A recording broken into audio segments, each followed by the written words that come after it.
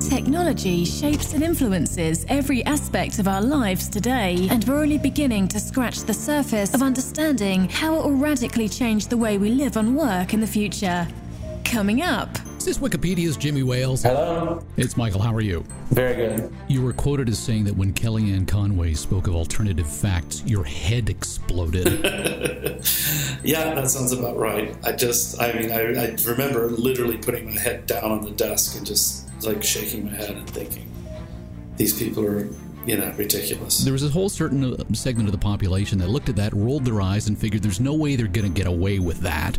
But it feels like they have. The feeling people have, there's been a real drop in the trust in institutions of all kinds. So a drop in the trust for media, traditional journalism. There's very low trust in politicians and so forth.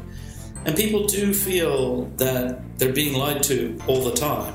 Rory Sutherland, thank you for joining us. It's a pleasure. As the man who is responsible for making Ogilvy UK what it is today, you're uniquely positioned to respond to this theory that in the future, artificial intelligence will do all of our shopping for us. One of the reasons we probably enjoy shopping is that it gives us the opportunity to make relatively trivial decisions.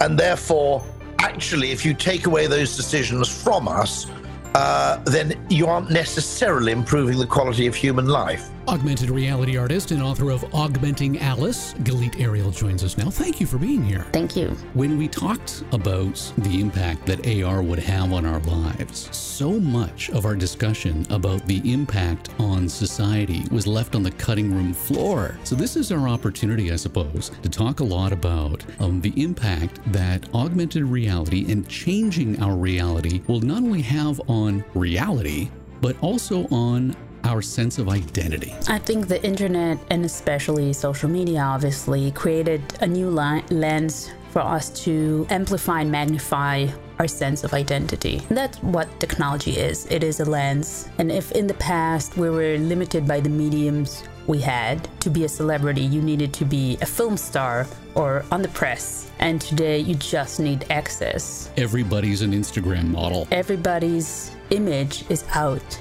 in the open.